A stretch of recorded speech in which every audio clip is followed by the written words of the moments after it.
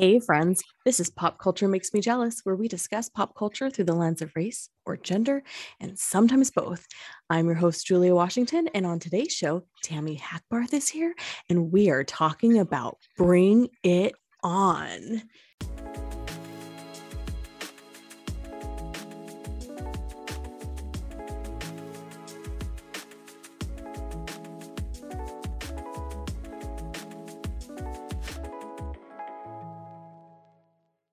Hey, friends, love our show, but hate the commercials? Become a Pop Culture Club member on Patreon for $10 a month to receive ad-free episodes with bonus content, bonus episodes, a virtual meetup to discuss movies and television, and so much more. To learn more about how to become one of our Patreon pals, visit popculturemakesmejealous.com or visit the link in our show notes. Bring It On was first released on August 22nd, 2000, and stars Kirsten Dunst, Eliza Dushku, Jesse Bradford, and Gabrielle Union, just to name a few. Set in sunny San Diego, this film leaped and cheered its way into the ether and into our hearts. But before we dive in, let me introduce you to my guest. Tammy Hackbarth is the host of the 100% Guilt-Free Self-Care podcast. And friends, you may or may not remember me promoting it on our Instagram because I have been a guest of that show. In her work as a life work coach, she works with women who want to get their time and energy back so they can go after their big dreams and create the world they want to live in. She is a certified life work coach through UC Davis Extension, coaches women privately, and is the host of Deferred Maintenance, a group coaching experience for women who put their own self-care last. So basically, every woman. Welcome to the show, Tammy. Thank you. I am so happy to be here and so happy to talk about this movie. I'm excited you're here. For our friends at home, they don't know that we are friends in real life. So when the two of the best worlds collide, It's so good. And so is this. Can we just talk about, I just have to say this. yeah. Fuck every reviewer who didn't love this movie. I'm just going to say it straight away. Yeah. Listen, I support you in that sentiment. And we're actually going to dive into that a little bit too, because I've got thoughts and we're going to get in. We're going to get in. So let's dive into a really quick summary for our friends who maybe haven't seen it. And I don't know what you're doing with your life because the movie's 22 years old. So here's a summary from Bring It On. Friends, the summary is from Google. I did not have the time to write my own creative summary, so I apologize in advance, but Google gets all the credit for this. Here we go. The Toro cheerleading squad from Rancho Carne High School in San Diego has got spirit, spunk, sass, and a killer routine that's sure to land them the national championship trophy for the 6th year in a row. But for newly elected team captain Torrance, the Toro's road to total cheer glory takes a shady turn when she discovers that their perfectly choreographed routines were in fact stolen from the Clovers, a hip-hop squad from East Compton, by the Toro's former captain. Thank you for that rousing review summary, Google. Okay. At the time of its release, critics had a lot to say. Roger Ebert gave the film 2 stars and offered this in his August 25th, 2000 review. Quote, Bring It On shows every evidence of being life as a potentially funny, hard-edged, R-rated comedy. There's raunchy language, a half-nude locker room scene, jokes about sex, and those startling cheerleader songs. I smiled at the songs. I might have enjoyed the movie if it had developed along the lines of Animal House or American Pie. Instead, we get a strange mutant beast of half Nickelodeon movie, half rated R comedy. It's like kids with potty mouth playing grown up. So this leads me to believe that Ebert doesn't get it. And after several episodes in and quoting his reviews, I'm beginning to think this Pulitzer Prize winner is a bit of a misogynist, but that might require a deeper study of his work. In the meantime, critic reviews were all over the place. The San Francisco Chronicle said the film had truly lame dialogue. The LA Times called it a crackling good script, sharply directed. But the New York Times had the best observation, in my opinion. Quote, The fact that the bouncy teenage sports comedy can even gesture towards serious matters of race and economic inequality is pretty impressive, as is the occasional snarl of genuine satire. But I want to start with an easy question, Tammy. Let's talk about why you love this movie. Dun, dun, dun, dun, dun, dun, dun. Julia, I was a letter girl at De Anza High School in Richmond, California. Richmond! Richmond! In the 80s. And I will just say that seeing this movie came out when I was 30 years old. And I thought, my God, were they watching us? What's happening? Now, in rewatching it 22 years later, I thought, the dialogue does suck. The dialogue is, some of it is very dated. It's like Yes. super duper duper. Mm-hmm. It needs a refresh. Yeah, because some of the dialogue, you're just like, oh, you cannot say that ever. And I think it probably wasn't okay in 2000, but we let it slide because we didn't know any better. It was the dialogue, some of the dialogue, especially around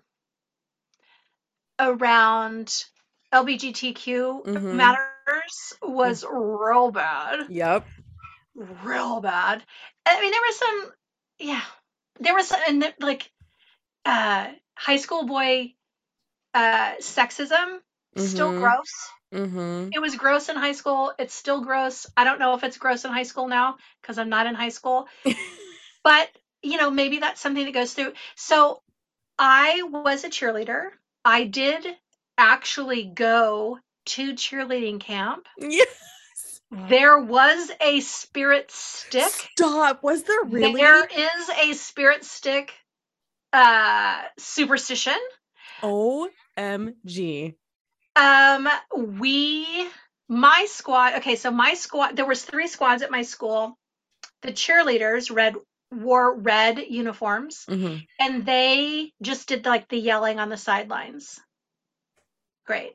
Then there was another squad, and everybody had 7 or 8. And then there was another squad. They wore white uniforms and they had pom-poms, and they were called song leaders. Huh. I don't know why. Yeah. But they also did like sexy halftime dancing things. Sure. Yeah.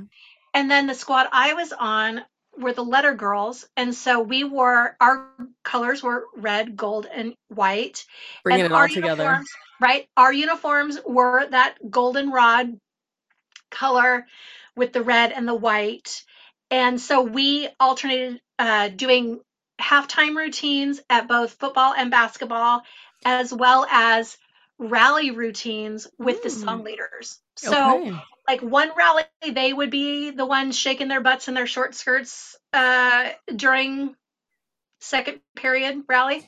And then the next rally, it would be our turn. And so when I saw this movie, I was like, okay, I can totally legit see people stealing routines. And as someone who grew up in Richmond, California, in the middle 80s, our squad, my squad in particular, we called ourselves Salt, Peppa, and Paprika because there were white girls, black girls, and Filipino girls. And so it was a mix. We were all ages, we were all races, we all wore that same stupid yellow uniform. And we vacillate. Our routines were either, like, I'll just tell you could tell who chose the music because, like, we did a routine to Push It. Yes. By Salt and Peppa. We did a routine to Weird Science by Oingo Boingo. Yeah. And then the other one that sticks out is You Spin Me Round. Yeah. So I'm just saying, right round, baby. Exactly. Yes. And that we actually took we did that routine at cheerleading camp, which is Nice. completely insane.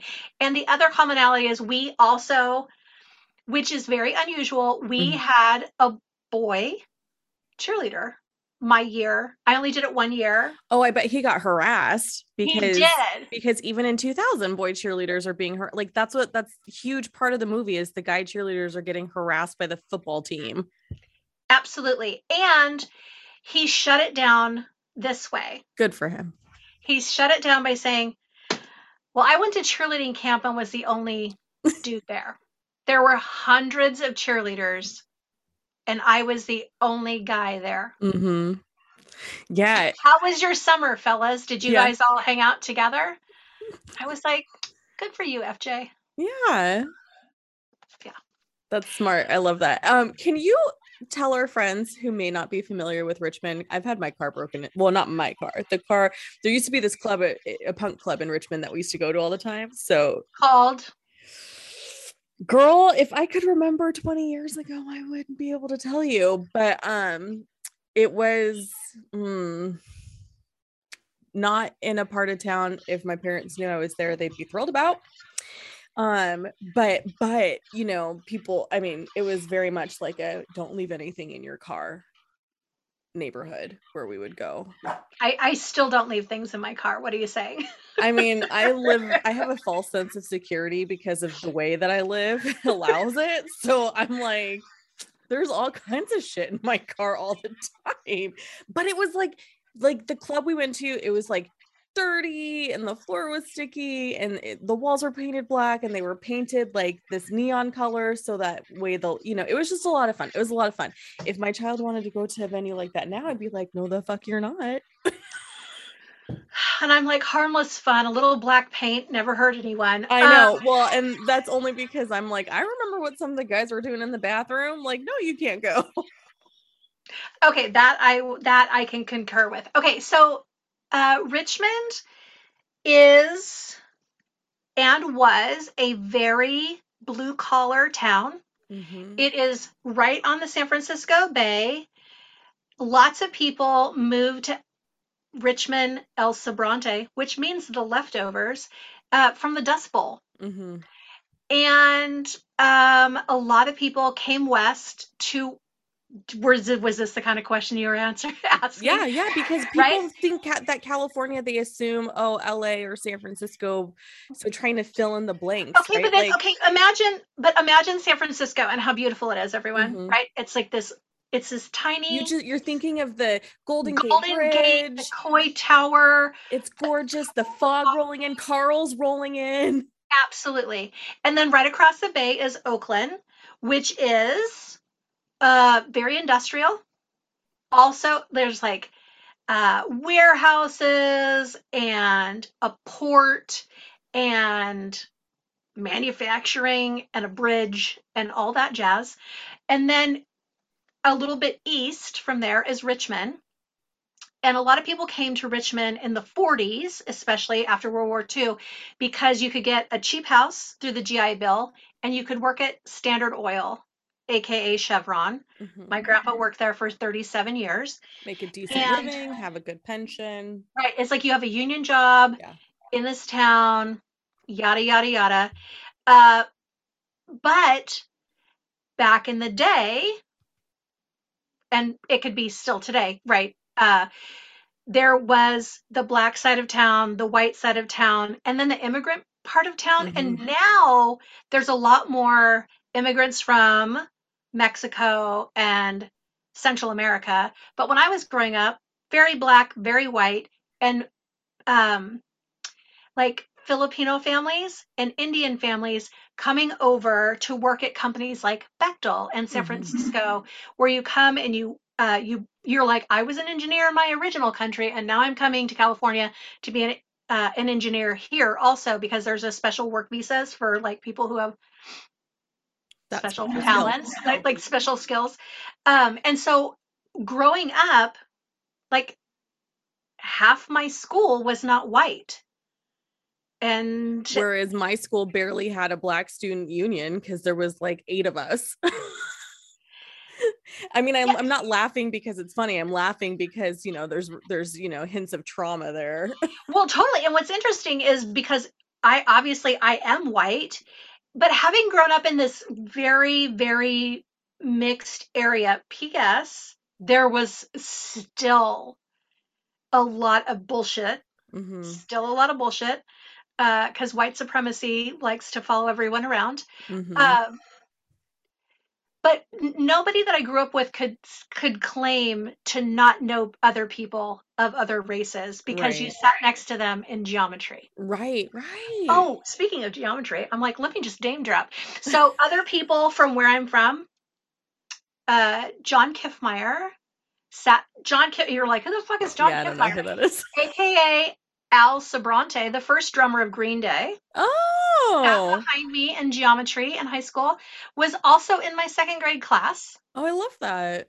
Yeah. Kirk Hammett from Metallica went to my high school. I just I, saw Metallica in October of 2020 twice. right? Les Claypool from Primus Oh my went to my high God. school. It was a great place to grow up. Hmm. And because it's interesting, um, because I had a lot of white friends because I'm white, but I also had a lot of friends who weren't white. And so I went to other people's houses and ate other kinds of food and saw how other people live. Hmm. You know what I mean? And it was this Yeah. interesting experience. And what's shocking to me now is that everyone didn't have that. Oh, Um, yeah. everyone didn't have that. Right. Um, People here think that Richmond like might as well be Compton or the stereotypes of Compton, right? Like that's I what will people just think say here. that people in the Bay Area, especially then, also thought that. Sure. I will just say that there's a town next to Richmond called San Pablo, and at one point they had the highest murder rate in the United States. Oh. And when I moved to um, when I moved to Sacramento, I went down to this very fancy gym downtown, and this very handsome gentleman was helping me like get set up and stuff. And I don't know why. Oh, I asked him, I was like, what brought you to Sacramento? Because I'm convinced nobody is actually from anywhere where they actually are. And he said, oh, football. I'm like, oh, really? That's interesting. And I'm thinking, football? Football, like There's no college football here. football, I like know. I college. was like, I'm going to need, judge's ruling. What? And he said, oh, yeah. Anyway, it was like, it was a get recruited kind of dealio, Yeah, blah, blah. yeah. And I mean, I won't bore you with the details because I can't fucking remember them because I was like, I don't care. He was just like handsome and sparkly. And then I was like, oh, interesting. And he's like, yeah, but I grew up in the Bay Area. And I was like, oh, really? Where? And he said, Oakland. And I said, oh, I grew up in Richmond. And he went like this, really? And I Like said, this doesn't track. right? And I was like, let's play a little game of who do you know? And he Yeah. was like, okay. And I said, where'd you go to high school? And he said, Skyline. And I was like, that's the fancy school. He's like, where'd you go to high school? And I said, De Anza. And he's like, that is not a fancy school. We played them. And I was like, and I was there in the 80s. And he was like, damn, you don't you don't look like you're from Richmond. I was like, all the people say that. And I'm like, what does that mean? Right. What does that mean? But because I don't look like I'm from Richmond, Hmm. I have been on the other side of conversations where I'm like, I'm sorry, did you say that out loud? Yeah. Oh, people can hear you. Yeah, So, for sure. For sure. I think it's important. Like one of my biggest pet peeves about people's perceptions of California, I mean, Bring It On totally feeds into it, right? Like this whole idea, like San Diego, there's a very specific type of view of San Diego, and the Rancho Carne people totally live up to that stereotype. okay, But wait, when does that not mean meat in so every Spanish? time they're like Rancho Carne High School, I'm like, but I need tacos now. Is that I bad? know. I'm like, house meat? Your school is house Yeah. meat? Rancho meat? What? I know. But it's my biggest pet peeve whenever we watch movies and someone's like moving from like Wisconsin or like Arizona and they fucking drive over the Golden Gate Bridge to get to San Francisco. And I'm like, you are not coming from Arizona driving over the Golden Gate Bridge to get to San Francisco. Stop doing that. It's my biggest pet peeve. Tammy, if we're going to be honest. Well, and it's funny because I'm like, so you have a geography pet peeve, and I have there's only white people in California and everybody's super liberal, and I'm like, where does that place exist? I grew up in the Bay Area, and I heard some racist shit. Yeah. So I'm like, it doesn't track. I mean, relative to other places, sure. There is a lot more progressive politics here. Please do not think that we are a monolith. There are 40,000 people, or 58 counties. No, there's 58 counties and 40 million people who live here. 40,000 people. What is this? 1852? I know. I'm like, there's 40,000 books in this room. No, it's a lot, you guys. It's a lot. So if you're not from California, it's not Baywatch. It's not, what other shows set in it's not even Bring It On. It's not. Even though I do think that they feed into the stereotype. We are looking for advertising partners. When you support this podcast, you're supporting a woman-owned BIPOC small business. We're looking for other small business partners who want to get in front of an audience of like-minded folks looking to smash the patriarchy and make cultural change. If that's you, email us at popculturemakesmejealous to get started. Just put add partner interest in the subject line. Can't wait to hear from you. This film was written by Jessica Bendinger and directed by Peyton Reed. P.S. Peyton Reed is male. Who has since directed movies like Ant-Man, Yes Man, and Down with Love. At the time, he had been best known for Mr. Show. When a film's leading characters are female, written by females, it is my observation that they tend to be fleshed out characters. Often male writers make women two-dimensional and settled into tropes. But when there's a female writer and a male director interpreting her vision, some things can get lost. So overwhelmingly, nearly every critic review of the time commented on how bouncy the girls were portrayed. Sexual innuendos abound. To refer to Ebert's review again, he says, quote, "Bring it on. Yet another example of the most depressing trend of the summer of 2000. This cynical attempt by Hollywood to cram R-rated material into PG-13 rated movies," end quote. So the balance between raunch and being the right rating to get the right audience seems to be in conflict here.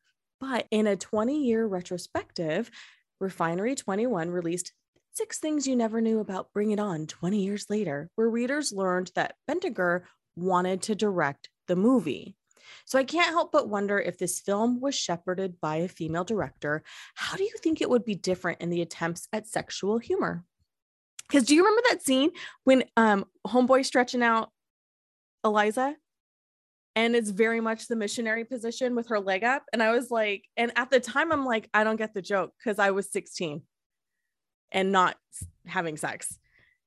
Now I'm like, oh, is this what everyone was talking about inappropriate jokes? I'm just going to say this. I grew up in the 80s and House Porkies. I'm just telling you, high school was R-rated. You know those memes that are like, we grew up and blah, we were rolling around in the back of the truck and huffing fumes and blah, blah, blah. Yeah, your parents could send you to the store to buy them cigarettes. So, right. Like, it was a different time. That being said, God, if it was a female director, I don't know. It is funny because part of me is like, I feel like some of the like sexual humor could have been toned down. It could have just been cut out because it was like superfluous. It was like, why? Yeah. Like it just like we didn't need it. Like this film actually could have just been about the relationships between the squads. It Mm-hmm. could have been about female power. It could have been about insecurity. It could have been about all of these things without any of that Yeah. nonsense. Because there's another scene too where he's like that one the one this the straight cheerleader's like sometimes a digit slips and you're just like isn't that kind of bordering on like Sexual inappropriate. assault. Uh-huh. Mm-hmm. And the girl's just like ew, and you're just like I don't feel like maybe you shouldn't have done that, and also it's not funny. Also, will I be showing this movie to my daughter? No. Will I be showing her 16 Candles? No. Will I be showing her Breakfast Club? Probably not. But you know what I mean? Like, things were different Mm-hmm. back then. I felt like that like the boys storyline, I was like, Was it necessary? it felt unnecessary. Like, Yeah. it felt like fodder for more like homophobic bullshit. Yeah. Yeah. Cause like, so there are some scenes when I was rewatching it in preparation for our conversation where I was just like, I I think there could have been better ways through the lens of being a director. Not that I am a director, but not in a feature film situation, but I have my fair share of video projects under my belt. Um, where it's like you could have done that same exact scene, but in a way that wasn't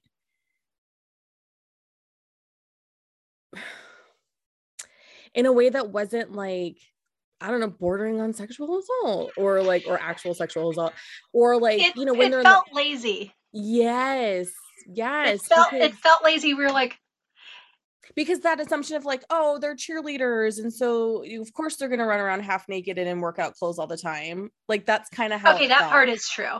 Yes, but that doesn't give you license to phone it in. And it kind of bothers me that he's gone on to like direct like bigger shit. I'm like, and Yeah, I know. yes, I of course. know. I mean, I felt like the whole guy part was lazy, Mm-hmm. except was it Cliff? Yeah. Mm-hmm. He's Because so he was cute. so cute. He was the interesting new guy. He was the one that had the good taste in music. And he was He's wearing like, a Clash shirt when they first yeah, met, and she had no idea who they were. That was my favorite. I was like, "You're right? cute." Exactly. Like, you're cute. And also, like, Jesse Bradford. He's so cute. so cute. Um, yeah, I And he's also the there, only non-gross boy in the movie. Did you already say that? no, no, I didn't. I mean, Torrance's boyfriend was, A doucher. I mean, he was very, very Eddie Haskell, very Mm-hmm. like, I want everyone to like me. Oops, I'm gay. I'm like, it just, part of it, you're just like, it's so juvenile. Mm-hmm. Like, can we move beyond like super juvenile shit? Because there was so many good parts of this movie. There were so Yes. many great themes. There was so much great conversation that like it's a little embarrassing. It's like uh, Well, it's like what the New York Times guy was saying, right? Like he nailed it on the head with calling out how like that basically you're stealing, it's cultural appropriation, it's the conversation of economic in it, so all the inequalities. Words are hard. words are hard, but what you're getting at is the discrepancy between the haves, the have-nots, Mm-hmm. the intersection of race, class, gender, Yes. the intersection of um white guilt Yeah. and black female anger. Yeah.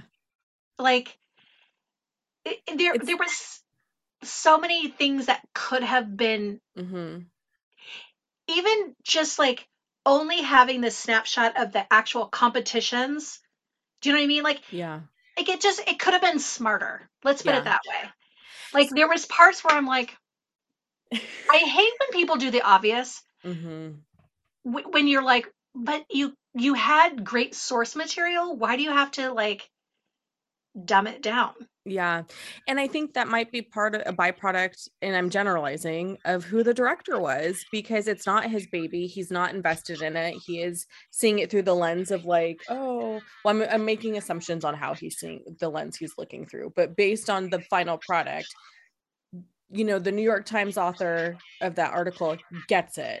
Everyone else doesn't get it. And I think that's a byproduct of directorial decisions. Okay, but here's the question, and this is what I wanted to say earlier is who do you think the target audience for this movie is? It's a really great question because, they're seniors in high school. It's about cheerleaders. Were they trying to tap into that summer teen market in the 2000s? Because think about all the movies that came out in 2000, 1999, 2000. I mean, that was a big summer. Those 2 years alone were huge for like, Also, can we remember that was when the fucking end of the world was coming? yeah. Of course, we're going to have every goddamn teenage movie, like every remake of every Yeah. like Because love story, like it's all happening because the in goddamn December world it was was just gonna crash. So yeah. 100% because the computers did not have the capability for that fourth digit, damn it. Right. And so it was going to all end. Right. Like, so, and it's funny because I was shocked. I saw this. I don't even remember how I saw it, to be perfectly honest, but I remember maybe it was like I was just like flipping through and it was on TV or something. And I watched it and I was riveted. Yeah, because you're just, Riveted. yes, yes. Because how is it gonna end? What's the payoff? Yeah. Are they going to get caught? I mean, as soon as, okay, I didn't know that anything going into this. And as soon as I saw the routine, I was like, that's not their routine. Yeah. They don't even know that song. Yeah. Right? And it's before everything was online, so you could, you know what I mean? Like where you actually Mm-hmm. had to go places, you met your friends places, and if you were going to be Mm-hmm. late, that You were was it. late. Your friends were just fucking sitting there waiting for you Yeah. because you couldn't text them. Like there's a lot of context that I think is missing, because you can't put a 2022 lens over a big part of the movie. Right. And the big part of the movie is like the appropriation, let's just call it what it is, stealing something from someone else and claiming it as your own. Yeah. That could never happen now. And in the way, I mean, it does kind of happen, but it can't happen in the same way, It right? can, Because like you can't you happen don't, in secret. yeah, exactly. Because if it hadn't been for Missy, who came from LA, who competed against East Compton, Rancho Carne would have stayed in the dark about the fact that Big Red was stealing routines all this time. Because when are they going to play? They're not in the same league, literal districts. They're not in the I same know. district. Julia, the other part that just this movie gripped me, you know who the target audience was? Tammy Hackbarth. Yeah. Check this out. So, when I was a freshman and sophomore in high school, my high school, De Anza, was in the Richmond Berkeley Athletic League, Oh. RBAL. Oh, hey, So, oh my Berkeley. God, People from California know. People from our parts of California know. Okay. I had the biggest crush on this dude swimmer from Berkeley High where I was just like all heart eye emojis, like I invented it. Oh my God. Oh my God. Anyhow, and then in my junior year, our boys basketball team went to state that year and won. Thank you Nice. very much. Very exciting. They played at the Oakland Coliseum. Anyhow, we for some, I don't know what district decision makers thought this was a good idea. We left the Richmond Berkeley Athletic League and we went to the Alkalanis League. And the Alkalanis School District is in Walnut Creek, Orinda, Moraga, Listen, we Brentwood. have a running joke in the family that I need to go to Walnut Creek to find my sugar daddy who's appropriately aged that I actually want to spend time with. Like that's a literal joke because that's where I would go to find him. I will just say this. we went from playing schools that looked like us, very Mm-hmm. mixed, Mm-hmm. very blue collar, whatever, to like playing the rich kids. Like Yeah. I was like, are we living in a John Hughes movie all of a sudden? What the fuck is happening? I kid you not. So my senior year is the year that I was a letter girl. And you might be asking yourself, why were you a letter girl before? You clearly love this. Because I had poor academic grades, Oh people. yeah. Because I was too busy cutting school to get my shit together so I could do this. And I wanted to do it because it was super fun, blah, blah, blah. It's not because I'm a stuck up bitch. It's because it's actually hard work and it's fun. It's a great bonding experience if you're on the right team squad. Um,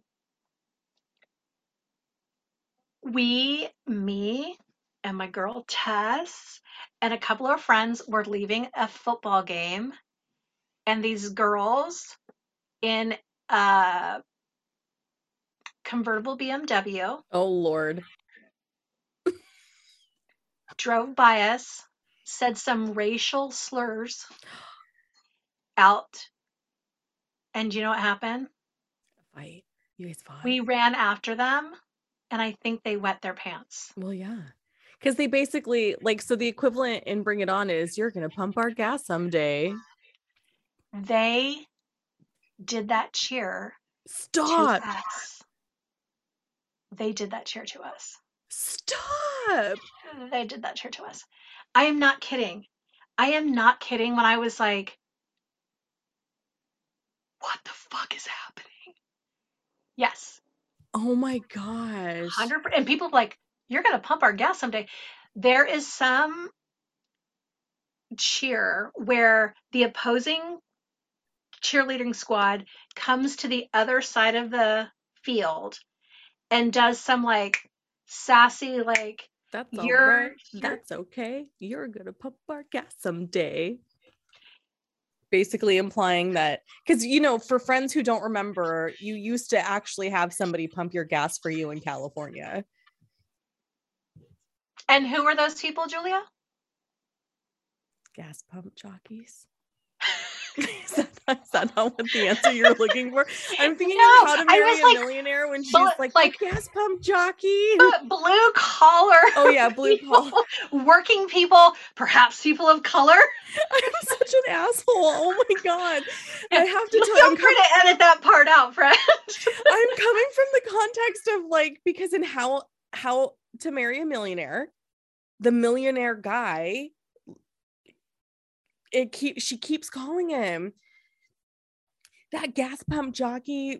I'm not going to go out on a date with him. He's what? He can buy me a hamburger, blah, blah. And then at the end of the movie, because of the way he's dressed, right? Like she feels that way about him because of the way he's dressed. It's all about appearance. Like he's wearing a sport coat. Like he's not a refined millionaire like some of these cattle guys they run with. And then at the end of the movie, he pulls out a wad of cash, and you're just like, and everyone passes out because they're shocked that this person could look like this and be a millionaire. So I apologize for potentially being for having been offensive. It was not okay, and I will do better next time. Thank you.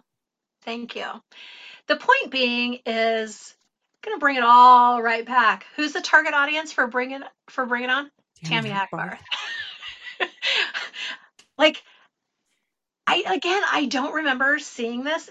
But I will tell you, the first time I saw it, I did call my girl Tess and I was like, what the fuck? Have you seen this cheerleader movie? And she's like, Yeah, girl, it is us. It is us. It is us. And I was like, I know. It was Crazy Town.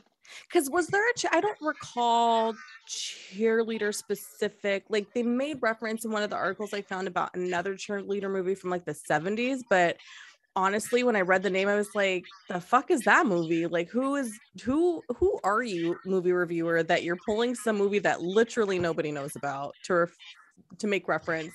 Maybe in 2000 people did know about it, but in 2022 I was like, I don't know what the fuck this movie is. I don't remember what it was, and I don't think I knew what it was then. All I know is having, again,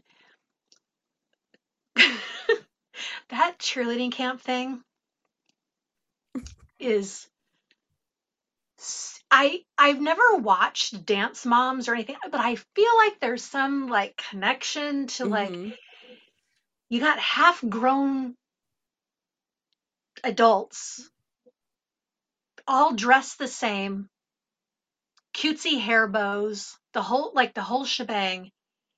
Because you got your uniform, you haven't got your uniform yet because these fucking things are expensive and it takes a while. And because they stitch your name on them and they Right. put like there's a thing, like it takes a while. You get measured, you do the thing, and it doesn't come before you go to cheerleading camp. And we went to UC Santa Cruz for cheerleading camp, and I was Nice. like, but while I was there, um, like I got to witness how this cheerleading thing happened at other schools, and I was like, oh, I don't think I would have done it somewhere else. Yeah. Yeah, because it's totally different. And you see that too between the Toros and the Clovers. Like the Clovers, like this review on Google calling them like a cheerleader hip hop squad. First of all, okay. But they definitely have a different vibe. They're definitely more fun. They're a little bit more. Let me put it this way. Rancho Carne is so buttoned up that when you watch them do the Burr It's Cold in Here and then you see the Clovers do Burr It's Cold in Here, you're like, no, honey, that's how it's done. like, I don't know what you Toros think you were doing, but that wasn't it. Again, if you know nothing about music, if you know nothing about cheerleading, that first scene, you're like, these things do not belong together. Yeah. These do not belong together. One of these things is not like the other. Like there's no there's no connecting these dots. These Yeah. dots are wrong. Yeah. These like I would like to speak to the manager because this is so like somebody poured coffee in my iced tea. I don't know, but this is wrong. What's Yeah. happening here? These things don't belong together. And I'd like to get down to business to find out where does this thing actually belong because it's Right. not here. Right. The other thing I did not enjoy um, is, and maybe I didn't enjoy it because I saw some of it in real life, but not, Mm. but it's again, it's weird. Going to cheer camp, you get to witness a lot of weird shit. Uh, and it was weird shit because I didn't become a cheerleader because I wanted to be the most popular. Like, there wasn't, I didn't feel like people who were cheerleaders at my school were assholes. Sure. We were people who apparently, um, it wasn't like we were the most popular people, but we were people who were like, you know what sounds fun? Going to every single game, wearing a short skirt, For free. and for free, and shaking our asses. Mm-hmm. Maybe there's a little exhibitionist in all of us. Maybe, maybe. But it wasn't like the whole big red and the like be mean to all the girls and the this and the that. That wasn't your experience. That wasn't my experience. It's kind of makes me sad that like we could do a whole episode alone on Big Red. That girl was not balanced. I was going to say touched. Yeah. Mhm. Which leads us to later, Ebert went on to say that Bring It On is the Citizen Kane of cheerleader movies, but that doesn't change the fact that he initially didn't get it and A.O. Scott from the New York Times did. But regardless of critic understanding, it doesn't change the fact that Torrance Shipman's world is turned upside down when she learns the truth behind her team's champion status. There's a few scenes I want to point out. One, when Big Red confronts Torrance after the first competition at regionals, Torrance has learned that the routine was stolen from the Clovers, so they hire this guy. It's just so bad. The routine is so bad, and it gives a bad name to Spirit Fingers. Big Red is furious. Torrance has decided to not use the routine. Even then, the Clovers were there, y'all. Like, come on. The second scene I want to point out is when Torrance brings a check for the entrance fee so the Clovers can compete. It could be argued that she sees this as righting a wrong, but I have an issue with it, but we'll get into that later. What could women do who are not people of color learn from Torrance's experience, her mistakes, her efforts as she embarks on this journey of discovering injustice exists in her world? Because I feel like Torrance is doing all the things that she thinks is right, but they keep missing the mark. You mean like crying? like she doesn't, like her world is over. yeah. Like it's. But then again, okay, so I'm going to say a yes and. Okay. She is young. It is a long time ago. We have come a long way in the last 22 years in a lot of ways. It's cringy, right? But how many conversations did you have in the summer of 2020 that were fucking cringy because people woke the fuck up for the very first time? When you're waking up to anything for the first time, let us just say we are unsophisticated. Yeah, We do not handle things well. Yeah, Things are very, very rudimentary. Fair. However, that's a fancy but. However, with that said, I feel like if you're 40, 35, 25 is like the cutoff for me. Like if you're 35, 45, 55, and you're just now realizing there's injustice, if 2020 was your awakening and you were like in your 30s or older, that's a problem. I will just say, as a white woman, I had a lot of conversations over the last few years that were very uncomfortable because I just wanted to grab people by the lapels and go, where the fuck have you been? Yes. And that is a bit, and I'll take this. I will have those conversations with people so you don't have to. Thank you. It is a bit like when you finally call someone and they're like, it's about fucking time you called me. And you're like, okay, well, it's a yes and I'm hella late to the party. I fucked some shit up on the way here. I have arrived. I'm going to try not to knock some more shit over and make it about me. I'm going to try not to make it about me. It's like a toddler with a bottle of booze and a cigarette. You're like, you don't have enough experience with this. Just put it down. Put it down. Walk away. You put it down. You're not ready for this action. Please sit and observe. Yeah, and I feel like Torrance's age is kind of her saving grace, right? Because she's 16, 18, 17. She's a senior in high school. So her life experience is like this big. And I'm holding my fingers like a half an inch apart for our viewers at home. And, and her viewers at home, listeners at home. Her entire existence has been in this white bubble. Very privileged, very, very isolated, right. It's, yeah.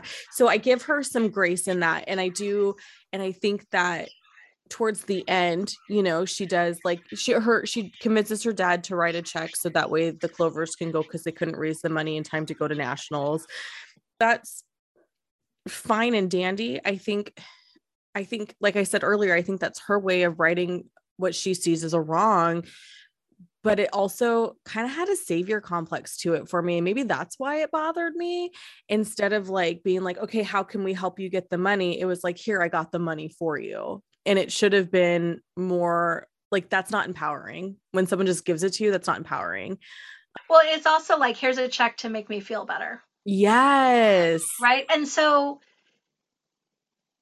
it's one action. So one of the things I'm like, if we were going to bring these seniors in 2000 with us and now they're 40, how is like, what's Torrance doing? Is she working at the ACLU? Did her great awakening last? Right?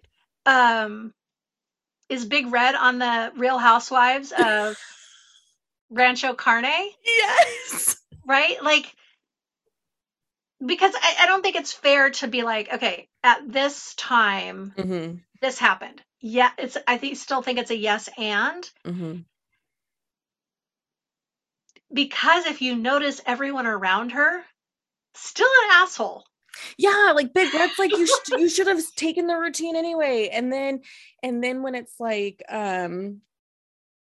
when everyone's like, oh, the Clovers couldn't get the money, and everyone's like, great, we're gonna win now. And Torrance is like, no, if we're gonna be the best, we have to compete against the best. And everyone else is like, who gives a shit that they couldn't make it? And she's like, you should give a shit they didn't make it. I mean, how many times have you wanted to wear a shirt that says, I shouldn't have to tell you to care about other people? Yes. And I feel like it's such a great, what's the word? Is analogy the right for like how life is? Because you have the one person who's like, oh, I see it now. Why doesn't anybody else see it? It's And Emperor has no clothes on, Yep. right? And so the kid's like, he's naked, he's naked, he's Mhm. naked. Everyone's like, shh, quiet yourself. We do not want to change. Yeah. Things are fine where we are. Do you like my accent? Where the fuck did that come from? I don't know, but I'm I here guess for it's it. talking about royalty. Yes, because we have to get a little highfalutin when we A are little talking about. highfalutin. Mhm. But it is that, I mean, it's also interesting that the kids who come from the other side of the tracks, Missy and Cliff, are the ones who are like, that thing already had, like, they, so they're like, it's this, I'm trying to think of it in terms of the hero's journey, Mhm. right? Torrance is not going on this shit by herself. Right. Like, so really, who's the hero here? It's not Torrance. I mean, we could argue that it is actually Missy. Ooh. Oh, I thought you were gonna go in a different direction. Unpack that Missy for me. Well, just that, like, she's like, I went on a journey compared to these knuckleheads. I Yeah. went on a journey. I have now come back. Okay, now I have to drag you with me to Yeah. see. And now I'm coming back. You know what I mean? And then Yeah. coming and saying, hey, this is the real deal. This is the, and then I think Torrance is, uh, she's kind of caught in the crossfire in a way. Mhm. She did not go looking for this. Right. She did never questioned anything. She didn't question where the routines came from. She, in her mind, they were the best, Mhm. like unchallenged. They were the Mhm. best because they had been given this crown of being the best. Um, so I don't know if Torrance is really the hero at all. Right. I thought you were going to go in the direction of Clovers because in the end they do win, which makes everybody happy. And if I ruin that for you listeners at home, I'm sorry. The movie's 22 years old and there's like 6 sequels, so it's your fault. And I've Um, tried to watch one of the sequels and it's terrible. they're Like, terrible because don't mess with the sequels. right, because they completely move away from the whole core of the story, which is what the Times calls out or calls to attention of being what the story is about, and everyone else just kind of missing it, which is ironic. What's so funny is I feel like people have given me shit about loving this movie, but I'm like, it's not a fucking movie about cheerleading, Chad. Right. The Right. fuck, Right. right? I mean, It's that's just really the real thing is, here's a hint. It's not about cheerleading. Hues by Jules offers custom artwork and original prints, specializing in watercolor, focusing on the human form and different shades of skin. If you're looking for that perfect gift for a birthday or have a special memory you'd like to commemorate, visit Hues by Jules on Instagram or find the Etsy shop of the same name. That's Hues, Hues, by Jules, Juls. In the Times review I mentioned earlier, A.O. Scott touches on race and economic inequality. He leads with this statement: a whole movie, rather than just a subplot, might have been devoted to East Compton's struggle for recognition and to the out of uniform lives of ISIS's squad, played with gusto by the members of the singing group Black. As it is, the Clovers are on hand to serve as symbols of a complexity the movie isn't quite able to explore. They're better dancers and better athletes than their white counterparts, and also for their gumption and self-sufficiency, the agents of a white girl's moral awakening, which we've touched on. Yes. In the summer of 2020, 20 years after this film's release, the Great White Awakening commenced. Bookstores could barely keep books on race on their shelves. White Americans were shocked and appalled by what was happening in America and appeared to be eager to learn. In September of 2021, Entertainment Weekly ran an article wherein they recapped Gabrielle Union's appearance on Good Morning America. When she was asked about her role in Bring It On, she said, quote, "I was given full reign to do whatever I wanted with Isis in Bring It On, and I chose respectability and to be classy and take the high road because I felt like that would make her be appropriate, the right kind of Black girl. Black girls aren't allowed to be angry, demonstrably angry, and I muzzled her." To Black Americans, the events of 2020 were of no surprise. But for white America, the world seemed to come crashing in and Pandora's box was open. Conversations that were in corners of the internet, like cultural appropriation, were now front and center in major publications. So my question is this: if Bring It On had been a serious movie, gritty and deeply dramatic, do you think people would have paid better attention to the fact that this teen romp movie called out injustice that had, at this point, already been happening for several decades? You know what's funny is I don't even know who the fuck saw this movie. Like, I'm being 100% real. Like, I'm still like, who were they making this movie for? Yeah, I went and saw it in the theater. I don't know if I saw it when it, like, the weekend it opened, but it definitely was like. Well, wait, how old were you in 2000? I was 16 years old. Dude, and ask me every movie that happened in 1986. I also saw it in the movie theater. Nice. That's when I was 16. At the time, our summers were still in August. Like, we didn't go back to school until after Labor Day. My same high school now, these children start the second week of August. It's bullshit. So, like, I'm solidly in summer. So we probably went and saw it. We probably saw it at the Briggsmore movie theater, which is now a Safeway, which is hilarious because it was a Safeway way back when and before it became a movie theater. So talk about full circle. But it wasn't that far from our house. So we probably walked to the movie theater. We probably paid our $3 to see it. Right.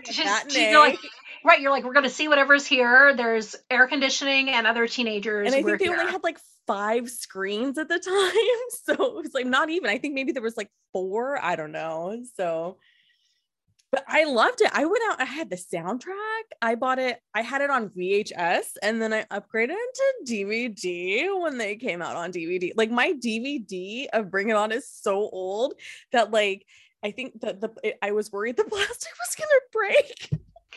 I have to say, like, you know, people have a list of movies that they'll watch no matter, like, when they come on. If they catch it from the beginning, they drop their plans. They just sit down and watch it. Yep. They watch the whole shebang. They, like, do other stuff. Bring It On is one of those movies for me. Yeah. Although I do want to mute everyone who isn't Torrance, Missy, Cliff, or the Clovers.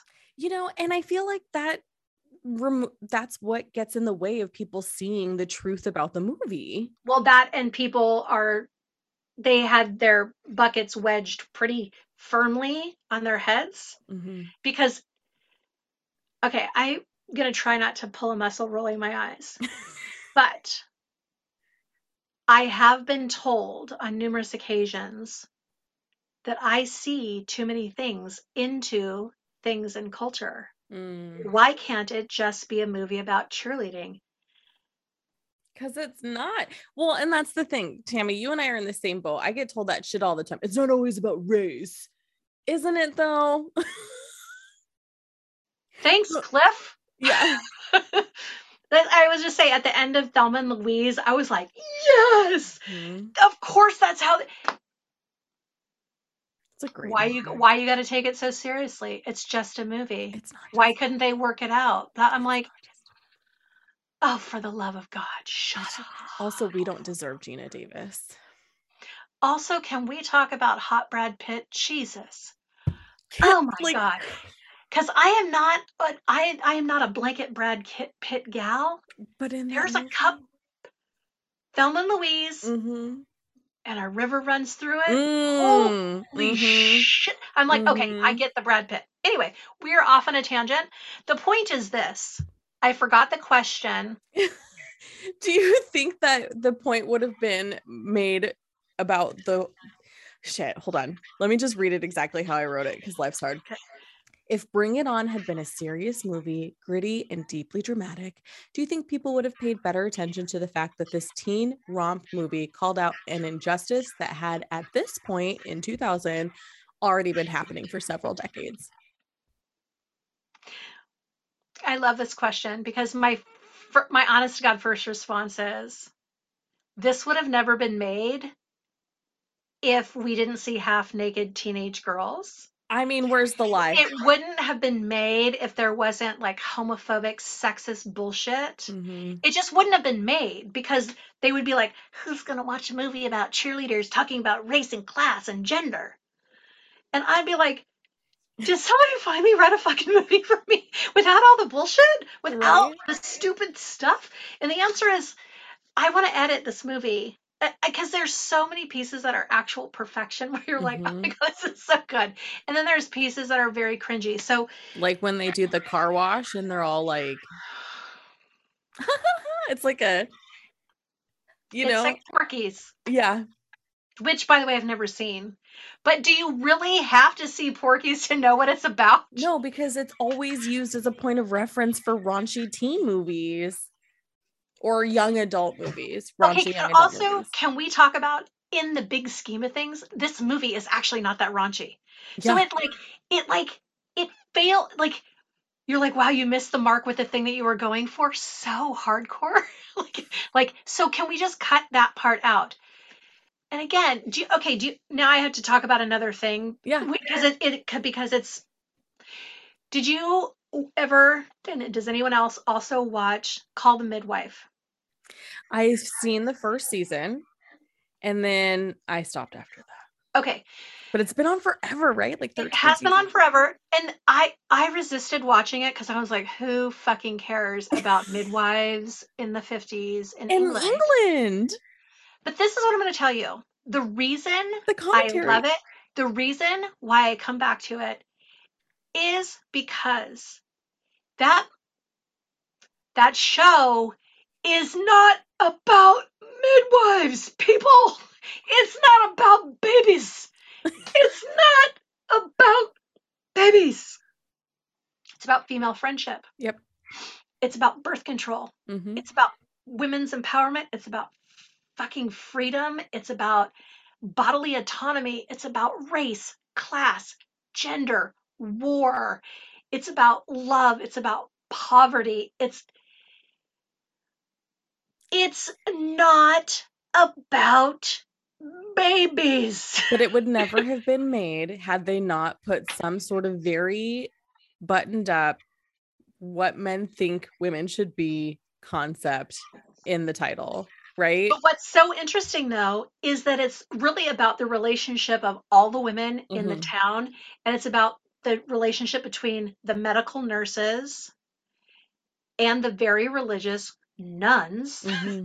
And and so every time I watched it, I was stunned. So it's that same thing. So I feel like there was a missing opportunity With Bring It On. with Bring It On to really explore what this movie was really about: race, class, gender, Mm-hmm. equity, Mm-hmm. equality, um, relationships between, like, some of the characters were so incredibly one dimensional. Yeah. Like everyone except Cliff, Torin, um, And Missy. Missy, and Isis. Everybody else was a Caricature, maybe? caricature. Yes, I was going to say stage set design, like, Mm, but caricature. prop. I felt like the Clovers were caricatures because while Gabrielle Union's character went high when they went low, Mm-hmm. um, the other girls I thought were depicted in a very lazy manner. Mm, I felt like there was some parts of this movie were just fucking lazy and obvious. I'm yeah. like you couldn't take that anywhere else. But like, and I'm gonna beat you up after at the multi, hold me back. Like, really? yeah. And again, I always go back to, I wonder what would have happened if you did have somebody who was a little bit more empathetic to the female plight in charge of the directing, because, a lot of times actors have ideas, and this, I've done acting. We have ideas. We're not coming into this with the expectation of being told exactly what to do. Like, Well, you're not a vessel to be filled. yes, in my mind, you're not doing your job as a director if you're not getting the best performance out of your actors, right? Like, isn't that the point? Like, you're the manager of the show, essentially. Like, it is your job to get us to do the best performance. And if you're telling me that I can't, I have to stop right here and I can't go any further, then you're not doing a very good job as being a director. And Well, if there you was don't, just, but there was just a lot of flat people, flat yeah, performances, flat storylines. That I think he didn't get it. I think because he didn't get the whole point. I think he's in the camp of Roger Ebert, who later ate his words. I mean, I did when I was a kid. I did watch Siskel and Ebert, Oh, and I same. Two always thumbs up. Yeah. I right, hated but it. I I hated it when they always disagreed. I I didn't because I was always like, why? What the fuck? Why middle-aged white guys get to tell us what to fucking watch? So here's my thing about Roger Ebert. After doing 50 plus episodes of this show and pulling just as many articles that he's written, yes, he's a Pulitzer Prize winner. That is impressive. I had dreams of doing that one day. But when I read the articles that he writes about female-led movies, it's not overtly problematic. But when you read them weekly in succession, you're just like, I'm noticing a pattern here. I'm noticing a pattern. And again, And it could be a product of time. It could be the product of time, but he was the gold standard, right? There are some journalists out there, entertainment journalists out there, who you could tell clearly grew up on Siskel and Ebert because they're trying. They're not Ebert, but they're trying. And it is like, I don't want, he's dead, bless his heart, rest his soul. So I don't want to like pull him out of the grave and like, Have a firm talking to. yeah, yeah. But it's one of those things where you're just like, you shaped multiple generations on how we view entertainment.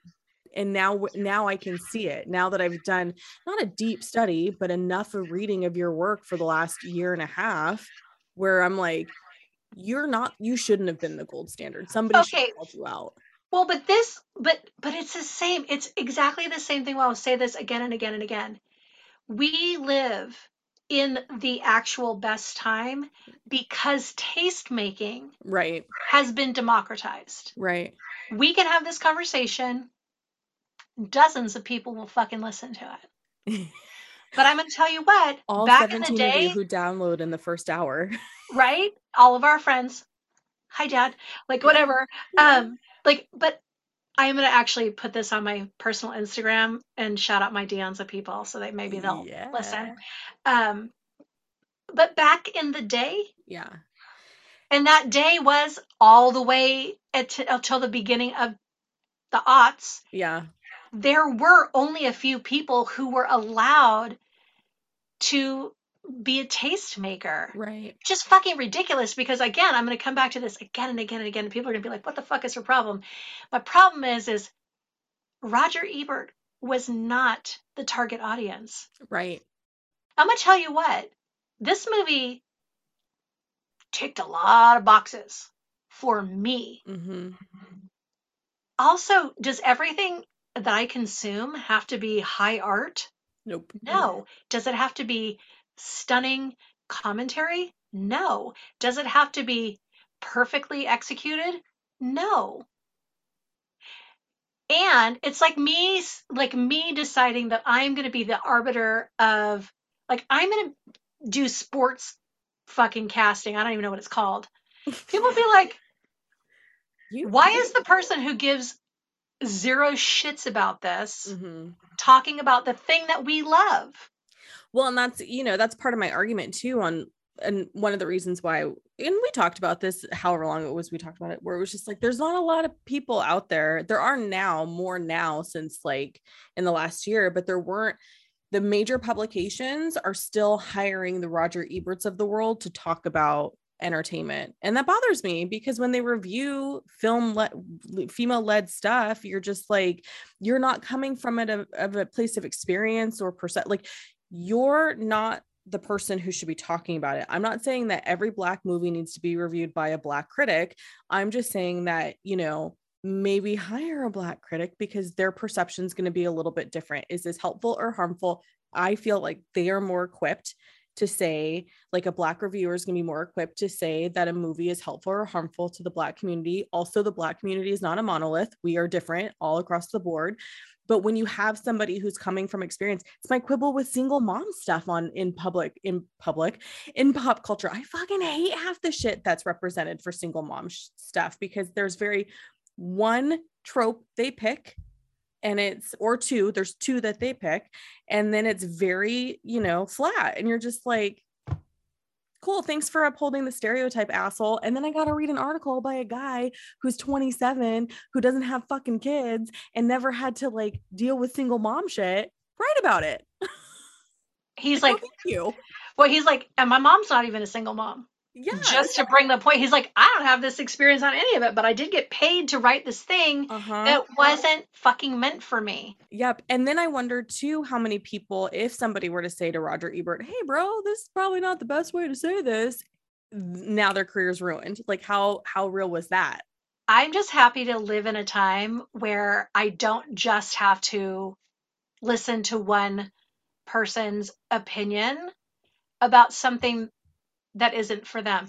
Like, I'll just say, like, I'm trying to think of some, like, young, like, Gen Z pop culture thing.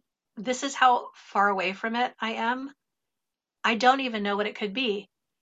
I'm going to come back again and again. It wasn't made for me. Yeah. No one should give a shit if I get it. It ain't for me. So leave it alone. I don't need to be critical of things that are not meant for me. Yeah. And that's, I think, one of the things I struggle with sometimes with critics, because they're coming at it from an angle where they're the critic. But it's like, I'm like, so you watch a lot of movies? Yeah. So then it's like, well, what can you maybe give us an inkling on, like, whether or not it would be appropriate or good for a different type of audience? Like, just because I don't watch Handmaid's Tale doesn't mean that I can't acknowledge that it's a really good fucking show. I've seen the trailers, I've seen the acting, I skipped the whole thing and just read the fucking book in the 90s and was like, say, I don't want to live like that. I think I'll spend a decade working in reproductive politics. Yeah, I tell Instead, people I don't need to watch a fucking show. Yeah, when people ask, oh, have you watched it? I'm like, I'm still recovering from the book. I don't know if I can watch the show. But like, there's things that I I'm read like, that I book don't. in 1991. Yeah. I am also still recovering from that book. Thank you. Let's start a support group. Totally. And people are like, oh, it's such a great show. I'm like, didn't read the book, did you? Don't know how this ends, do you? Yeah. Yeah. And so I'm just kind of like in this camp of like, just because it's not for me doesn't mean I can't appreciate that there's artistry there, or that people are like working for it. And that's the thing with Bring It On. Like, you don't get it. I get that, Roger Ebert. It's not for you, but it also wasn't for A.O. Scott, and he got it. So where's the disconnect? Privilege is a real, like, the P word goes deep, right? Mm-hmm. Because it's like, oh, that doesn't affect me. Like, oh, that's so silly. Those girls are, they're just talking about cheerleading routines. Okay, well, like, I can't, like, how much do I have to hold people's hands to be like, oh, is that what this is about? Mm-hmm. Oh, that's funny. Because, I spent a decade in the classroom as a teacher working with kids on what? You would think I would say math and reading. I worked on their critical reasoning skills because I didn't want to have another generation of people who were dumb. So here's a thing that we did. For some reason, they were, I don't know when Pocahontas the movie came out. Some in the 90s, I think. Right. So I was teaching in the early aughts, and they were all after me to watch it, and I was like, I was like, okay, we'll do this. I was like, but we're going to read this other thing about Pocahontas, and we're going to read this other thing about Pocahontas. We're going to read this other thing. We're going to do this. We're going to have a deep dive. Then we'll watch a movie. Then we're going to talk about what's truth and what's fiction. Yeah. And every kid in that class, they started with, I love this thing. I love it so much. And by the time they were done, they were like, excuse me, please. In the Disney movie, she married that guy, but in the reality, he was like her captor. I was like, oh, plot thickens, friends. And they were like, this thing says this, and this thing says, I was like, oh, hello, welcome to the world of critical thinking. Right? I could have just let them enjoy their fucking movie. Their historically inaccurate movie. You had to ruin it for them. But it wasn't ruining it for them. It's just helping them identify, like, you can still enjoy something without losing the integrity of what actually happened. Right? Like, and culture does not exist in a vacuum, people. Like, I'm like, what's about nothing? What's just this? What's so, by the way, if somebody presented me a story with no cultural meaning, I would be like, why are we watching this fucking drivel? Well, you know my stance. I'm all about consuming nonfiction, or excuse me, correction, consuming fiction, because I think you actually learn more from it than when you do nonfiction. And nonfiction's more prestigious. I get it, but fiction is a safe place to learn and challenge your ideals and challenge your stereotypes and perceptions, and to learn empathy and to travel if you don't have the actual funds to travel. And I think that and I said this in a post not too long ago. It was today, but we're not saying today because this episode goes out later, where I say this is why representation is so important, because people are we're consuming these things, and with the attitude of, well, it's just whatever, is actually pretty harmful, because it's shaping whatever you just watched is shaping your perception of that group of people or that situation or that scenario. So if you're doing a shit job, John Hughes and 16 Candles with Wong Duk Dong, then it has real life implications. And I don't know why people don't want to. Did I mention that came out when I was in high school? Yeah. Yes. Well, I mean, and it if the only thing that you're filling your feed with, or your YouTube queue, or your Netflix queue, is stuff that perpetuates stereotypes, and girl, it is real easy to do that. That you take that with you. Yeah. Again, so much of it just comes back to where I'm like, it's called critical thinking. And critical, by the way, does not mean tearing things apart and being negative. Right. It means watching with your whole fucking brain. Right. And being like, that's interesting that out of all the people, this is how the director chose to portray that character. They could have chosen any other storyline, but that was the choice that they made. Yep. Interesting choice. Agreed. I've had the discovery a lot this season on the show. The movies and television of my youth and adolescence shaped a lot of my beliefs, fundamentally and intrinsically. My heart ached for the Clovers and Isis. She was the stronger captain and definitely a better leader than Big Red, and yet no one knew until Torrance knew, and in 2000 didn't wield much power. Now we can take to social media to call out such discrepancies and issues. Tammy, thank you so much for joining me today. Can you please remind our listeners where they can find you if they want to keep up with you?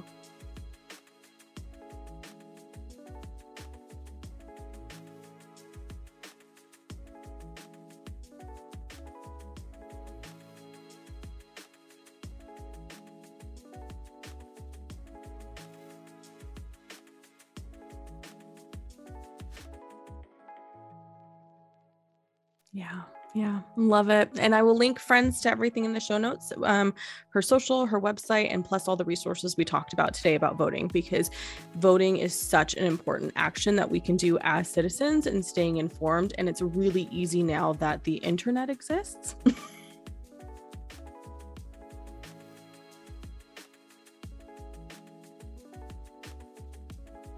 That's not true.